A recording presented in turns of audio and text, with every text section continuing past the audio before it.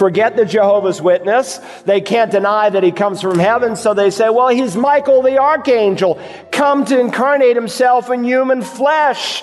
And the word Michael means one who is like God, and so Jesus was formerly Michael the archangel. That's not what the Bible teaches. Welcome to Search the Scriptures, the Bible teaching ministry of Dr. Carl Broggi. Dr. Broggi is senior pastor at Community Bible Church of Beaufort, South Carolina. We're in chapter 9 of the book of Romans, which addresses the fact that the nation Israel was God's chosen nation. The fact that God elected Israel as his special nation is reflected in many different ways. We've seen that Jesus Christ, who is God, came through Israel, and today we'll look at how God manifested himself to the people of Israel, and Dr. Broggi will explain how Romans 9:5 is a passage declaring the deity of Jesus. Israel not only had the adoption, they had hadoxa. We get our word doxology from the Greek word doxa. It's translated glory. They had the glory. They were the only people in the history of the world that had a literal, actual, physical, visible demonstration of God's presence. They saw it in the Old Testament first as a pillar of cloud by day. Bring up that, if you will, if you remember. When the people set out, God brought a pillar of cloud. Some think that this provided shade. It certainly will when it appears again during the millennium. We don't know for sure if it did in that day. But among other things that we do know, it provided leadership. And way out in the front of that crew of some 2 million plus people was the Ark of the Covenant and the Levites with all the tabernacle equipment and the pillar of cloud that led them. When it stopped, that's where they stopped. When it picked up and moved, that's when they moved. At night, it changed into a pillar of fire. You can see when the tabernacle was ultimately constructed, it was right in the center of the camp. And you can read the book of Numbers, which is a book that recounts 2 censuses during the wandering years, the 40 wandering years.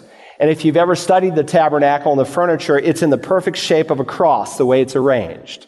And later, that center piece would be basically in the temple. And again, the equipment was in the shape of a cross. And though you cannot see it well here on this diagram, God specified how they were to camp around the tabernacle. At the entrance here on the east gate, you had Judah and 2 other tribes. On the north, on the left side, you had Reuben and 2 other tribes. On the west, you had Ephraim and 2 other tribes, and on the south you had Dan and 2 other tribes, and they camped under 4 banners, and they camped in such a way that if you were up on a high hill and you were looking down, it was in the perfect shape of a cross. God gave the numbers in Numbers for a reason, and when you take the whole 600,000, you take the percentages, you see how God specifically said they were to camp, it forms a beautiful cross. So there's a cross within the cross, and at night there was a pillar of fire that provided, I'm sure, warmth on some days, but it certainly provided light. We're told in Exodus 13, the Lord was going before them in a pillar of cloud by day to lead them on the way, and a pillar of fire by night to give them light, that they might travel by day and by night. He did not take away the pillar of cloud by day, nor the pillar of fire by night from the people. And if you remember, during that 40-year period, during that time of wandering, God specifically said this in the prayer that Moses recounts in Numbers 14. They have heard that you, O Lord, are in the midst of this people.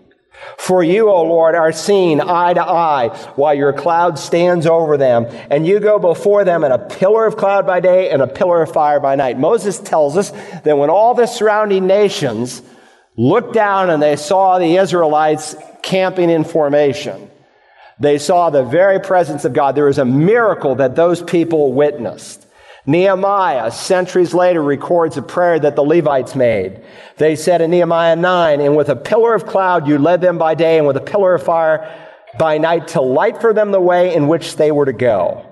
The glory also descended literally on the top of Mount Sinai when Moses went up there and he was given the 10 Commandments. In addition, there was a little tent, not to be confused with the tabernacle. that Moses would go into, and he would meet God in that tent, and the glory would once again be seen. It says, when all the people saw the pillar of cloud standing at the entrance of the tent, all the people would arise and worship, each at the entrance of his tent. Later, of course, the tabernacle, that portable worship center, was built. And when the construction was all done, then we read, as we saw pictured, then the cloud covered the tent of meeting, and the glory of the Lord filled the tabernacle. Later, there's a more permanent structure that's built in the city of Jerusalem. It's called the temple. And in the temple, there was a section called the Holy of Holies. And above the Ark of the Covenant, the glory again would come. And his presence was so strong that the chronicler says that the priests could not stand to minister because of the cloud, for the glory of the Lord filled the house of God. Out of all the nations of the world, there was only one nation that was given the glory. A literal, physical expression of God's presence. It's called by some rabbis the Shekinah glory. The word Shekinah is not a biblical word, but it certainly represents a biblical truth because it's a Hebrew word that means he caused to dwell. And indeed, God chose to dwell among his people, Israel. There is, and has never ever been since that time, a literal, visible, external symbol of God's presence. Now, I remember watching the 700 Club years ago, and they had this evangelist on, and he said every time he set up his little tent in which he did his revivals, he said the Shekinah glory would fill the tent, and then it would be over the tent. Of course, only he could see it. You know, you hear stuff like that, and you know they're either lying or exaggerating. In this case, I don't think he was lying. Well, later to find out he was a drug addict, and he died of that. You know, you take some strong enough drugs, you'll see all kinds of stuff. But here's the point. Only Israel was given the physical, visible expression of God. Even the church today doesn't have the Shekinah. We have God the Holy Spirit living in us. We are little individual temples of the Holy Spirit making one universal church. Now, there's a third blessing. Israel was also privileged to be assigned the covenants. They were assigned the covenants. Paul will write, Israelites to whom belong the adoption of sons and the glory, and then he adds, and the covenant. So the third blessing was the covenant or the agreements. It's in the plural here, and God gave many covenants. Probably the most important covenant as it relates to this section, as we will see, is what's called the Abrahamic covenant. It's recorded in Genesis 12, Genesis 15, Genesis 17. It's reiterated to Jacob, to Isaac, Abraham's son, and then to Jacob, Abraham's grandson. And it was a covenant that out of all the peoples of the world, God would use the Jewish people, the Hebrew people, to bring the Messiah.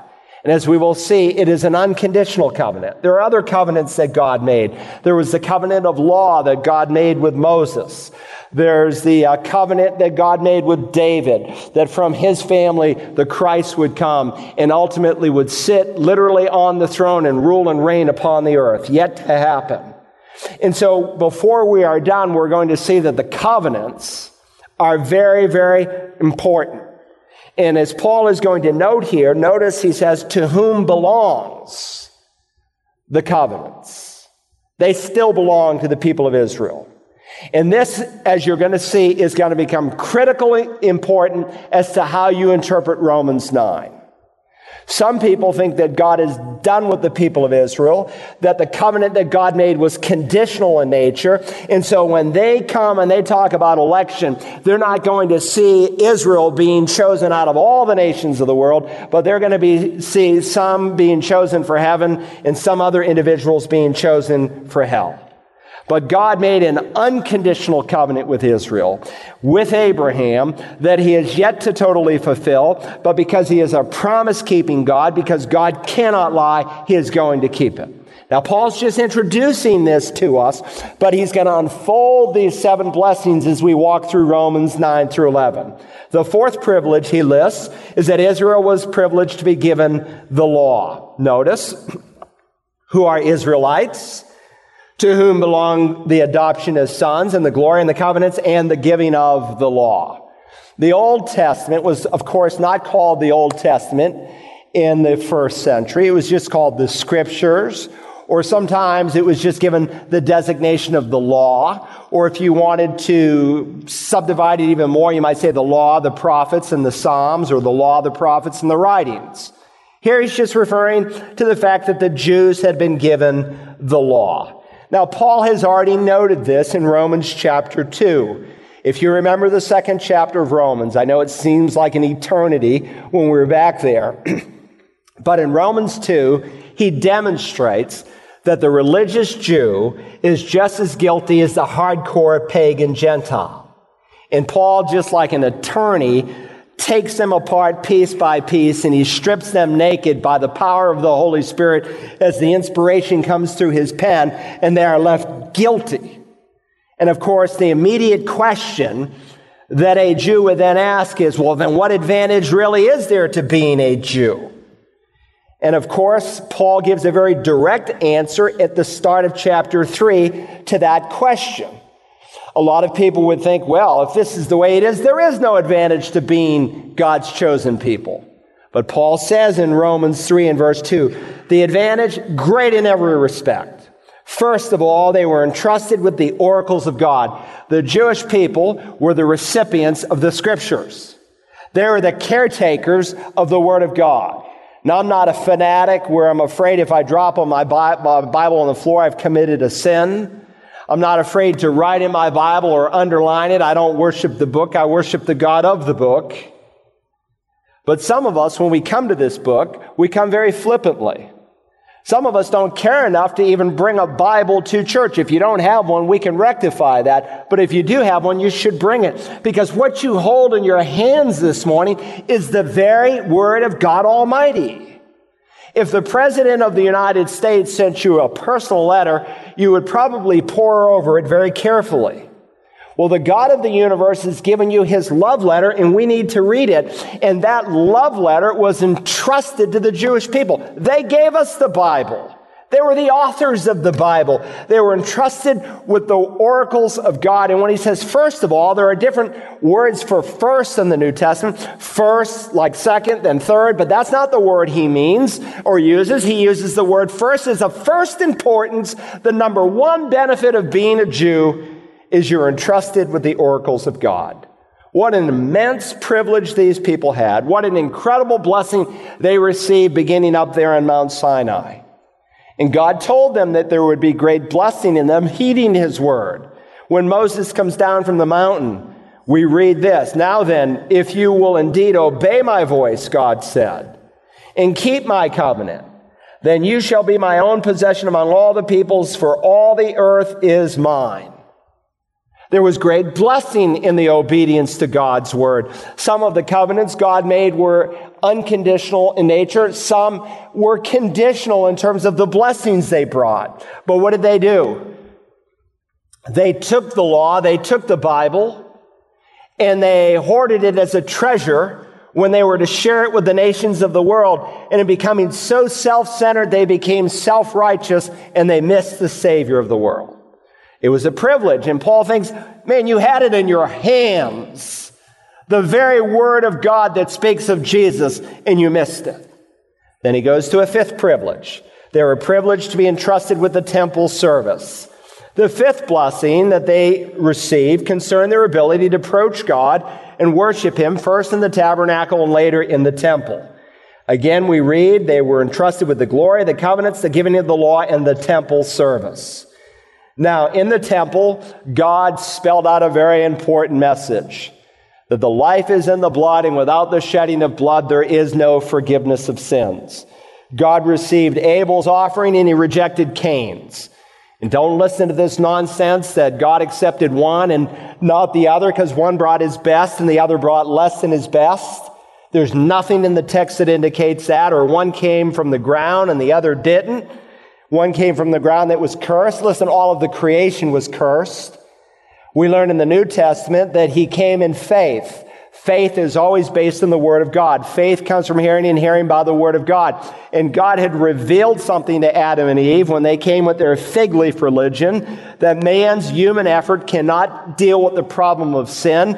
And so God allows the first death to take place in the universe as He clothes them with coats of skin, A few animals are slaughtered to teach the fact without the shedding of blood, there is no forgiveness.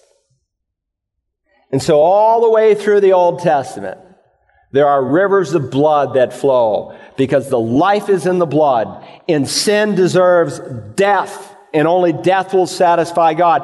And all of those sacrifices pointed to the ultimate sacrifice. So every year, every Jewish family would literally slaughter a lamb. In addition to that, they would bring their individual sacrifices to the priests at the tabernacle and later the temple. In addition to that, every single day the priest would perform sacrifices. Every morning and every night he would slaughter a lamb. On a Sabbath day, on a Saturday, he would do 2 in the morning and 2 at night. On a new moon or a new month, because they're on a lunar calendar, and that's why some of their dates seemingly change, they would, in addition, slaughter not just 1 lamb, but 7 lambs and a number of rams and so forth. And then on the feast days, they did even more. I read through again this week, Numbers 28 and 29, and if I counted right, just for the nation, apart from personal sacrifices, there was 1,086 lambs that were slaughtered every year, 113 bulls and 32 rams. There were rivers of blood that flowed through their camp because God was helping them to see what John the Baptist would later say, "Behold the Lamb of God who takes away the sin of the world." And the single most repeated animal ever to be slaughtered, of course, is the lamb, because that pictures Messiah. Now, there's a 6th privilege they were given. That should have pointed them to Christ, but it didn't. The 6th privilege is that they were given the promises. They were privileged to be given the promises. They are Israelites to whom belong the adoption as sons and the glory and the covenants and the giving of the law and the temple service and the promises. The promises are woven all the way through the Old Testament concerning the coming of Messiah. If you're a new believer, the term Messiah and the term Christ are equal terms, just 2 different languages. And so God reiterates time and time and time again that a Savior is coming, and He gives promises. If Dr. John Walvoord counted correctly in his Encyclopedia of Bible Prophecy, he has 333 prophecies that all relate to the first coming of the Christ. A few of them that I would note this morning. Messiah, a promise, he would be a Jew, Genesis 12. Further, he would be from the tribe of Judah. And within that tribe, he would come from the family or the line of David. He would be born in the house of bread, Bethlehem. He would be born a virgin without a human father. Messiah would make a triumphal entry into the city of Jerusalem. He would be betrayed by a friend. He would die on a cross. He would rise from the dead. Prophecy after prophecy, promise after promise by which they could identify the Messiah. And of course, there are Jewish men and women in that day who did receive Jesus. Tens of thousands, but out of the millions of them, for the most part, John can summarize, he came to his own and his own received him not. In this country, there are what we would call Christian Jews, completed Jews. They're still Jewish. That's their ethnicity, but they're Christian Jews. That's not an oxymoron. There's about 100,000 believing Jews in this country. When I was in the city of Jerusalem last year, I met a Messianic Jew, and he reminded me that there were 12 congregations of Jewish believers in that city alone. There are Messianic Jews to this day, and there are people who are Jewish but who reject Jesus. And again, we're going to see why when we come to the 10th chapter. They shouldn't have, but the promises that they were given, they were blinded because they didn't want a Savior who would come and die for their sin because they had become so self-righteous. All they wanted was a ruler who would conquer Rome. Now, don't get lost in terms of what he's speaking here. These are my kinsmen. These are my relatives according to the flesh. They're Israelites, to whom belongs the adoption of sons, the glory, the covenants, the giving of the law, the temple service, the promises. And then he gives the 7th privilege. They were privileged to be progenitors of the Christ. This is the capstone blessing. Notice how verse 5 begins. Whose are the fathers? They are given the patriarchs of Israel. Now, Paul has already mentioned 2 of the patriarchs, Abraham and Isaac, in Romans chapter 4. Why are the patriarchs important? Because the patriarchs demonstrated what it was that the Jews in Paul's day should have believed. If they believed what Abraham believed, then they would have embraced Jesus. If you remember, the 4th chapter opens with the word, "What then shall we say that Abraham, our forefather according to the flesh, has found? Was Abraham saved by works, or was he justified by faith?" And then he'll say in the 3rd verse, well, what does the scripture say? And he quotes Genesis 15:6, that Abraham believed God and it was reckoned to him as righteousness. And we went back and we studied that verse in its historical context, and we discover that God made a promise to Abraham that the Messiah, the Christ, was going to come from his loins, and he believed it. He says when a man works, his wage is given to him as a favor, not as a favor but what's due. But to the one who does not work, but like Abraham simply believes, that person's faith is reckoned as righteous. If they believed what Abraham believed, if they believed what Isaac believed, then they would have believed in Jesus. Abraham recognized that his good deeds could not save him, that he needed a Savior. And so he's saying, listen, you've been blessed. You were given the fathers, and Abraham was indeed the friend of God, as he's called in both Testaments. He's called the father of all who believe. And if they had just looked back at Abraham, as Jesus said in John chapter 8, then they would have been children of Abraham, but they were not, except in a physical sense. Now, some of you here this morning, you have a spiritual family tree. Your dad, your mom were born-again believers, and they led you to Christ. For some of you, your grandparents. For some of you, your great-grandparents. Others of you, you've started a new spiritual heritage. But Paul is saying, you want to talk about family tree. You want to talk about family spiritual tree. You can go back millennium. You can go all the way back to Abraham, the father of the faith, but it did you very little good. But beyond that, and this is the point that you don't want to see, from whom, from the fathers, from their loins, notice, is the Christ according to the flesh. And that's why I say this 7th privilege is the greatest privilege. It was the highest and noblest blessing for the Hebrew people to have Messiah. Jesus had Jewish blood flowing through his veins when he walked on this earth. Now, forget all the nonsense on the internet of people denying Jesus' Jewishness. Forget these scholars who sit up there in New York City in their big chairs and their musty offices saying that Jesus was not a Jew. That Samaritan woman had it down. She identified him as a Jew, and I think she knew a lot better than they did.